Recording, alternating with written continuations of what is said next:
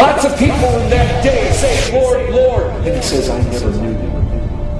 Olá, caros amigos, estamos retornando com um devocional, o Evangelho que transforma. É com satisfação que chegamos até você por meio dessa mídia para compartilharmos os princípios do Evangelho que temos aprendido através da Palavra de Deus.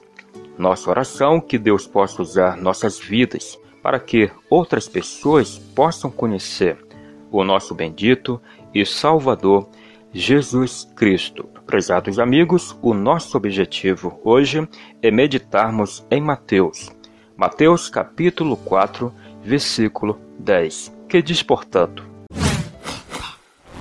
Então disse-lhe Jesus: Vai-te, Satanás, porque está escrito: Ao Senhor teu Deus adorarás, e só a Ele servirás.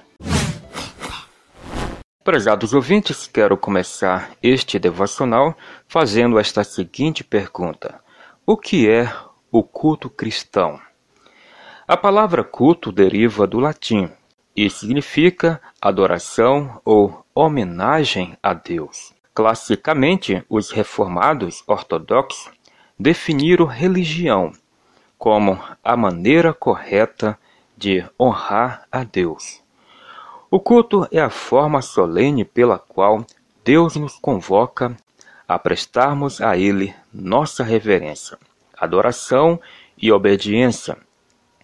É a resposta natural daqueles que foram chamados no pacto da graça à revelação que Deus faz acerca de si mesmo, para o adorarmos e o servirmos de todo o nosso coração. Caros irmãos, os principais termos que descrevem o ato, a atitude de culto, trazem consigo a ideia de prostração, homenagem, ajoelhar-se em reverência. Todos esses conceitos refletem a atitude que Deus espera de nós quando nos reunimos para adorá-lo. O culto não é uma opção a um cristão, é um mandamento que deve ser obedecido de todo o coração. Jesus lhe disse: Retira-te, Satanás, porque está escrito: Adore o Senhor, o seu Deus, e só a Ele preste culto. Mateus capítulo 4, versículo 10.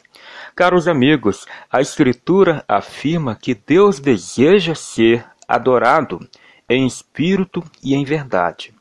Isso significa que a adoração é prestada por pessoas espirituais, aqueles que nasceram de novo mediante a fé em Jesus e que, em resposta à graça que receberam, desejam honrar ao seu Senhor e Salvador.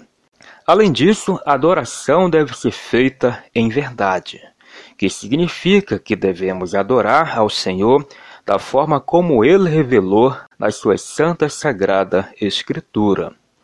Toda forma de adoração que não seja biblicamente revelada pode ser bonita e sincera, mas não cumprirá o santo propósito de agradar a Deus. Que possamos adorá-lo em espírito, mas em verdade, alicerçados nessa palavra.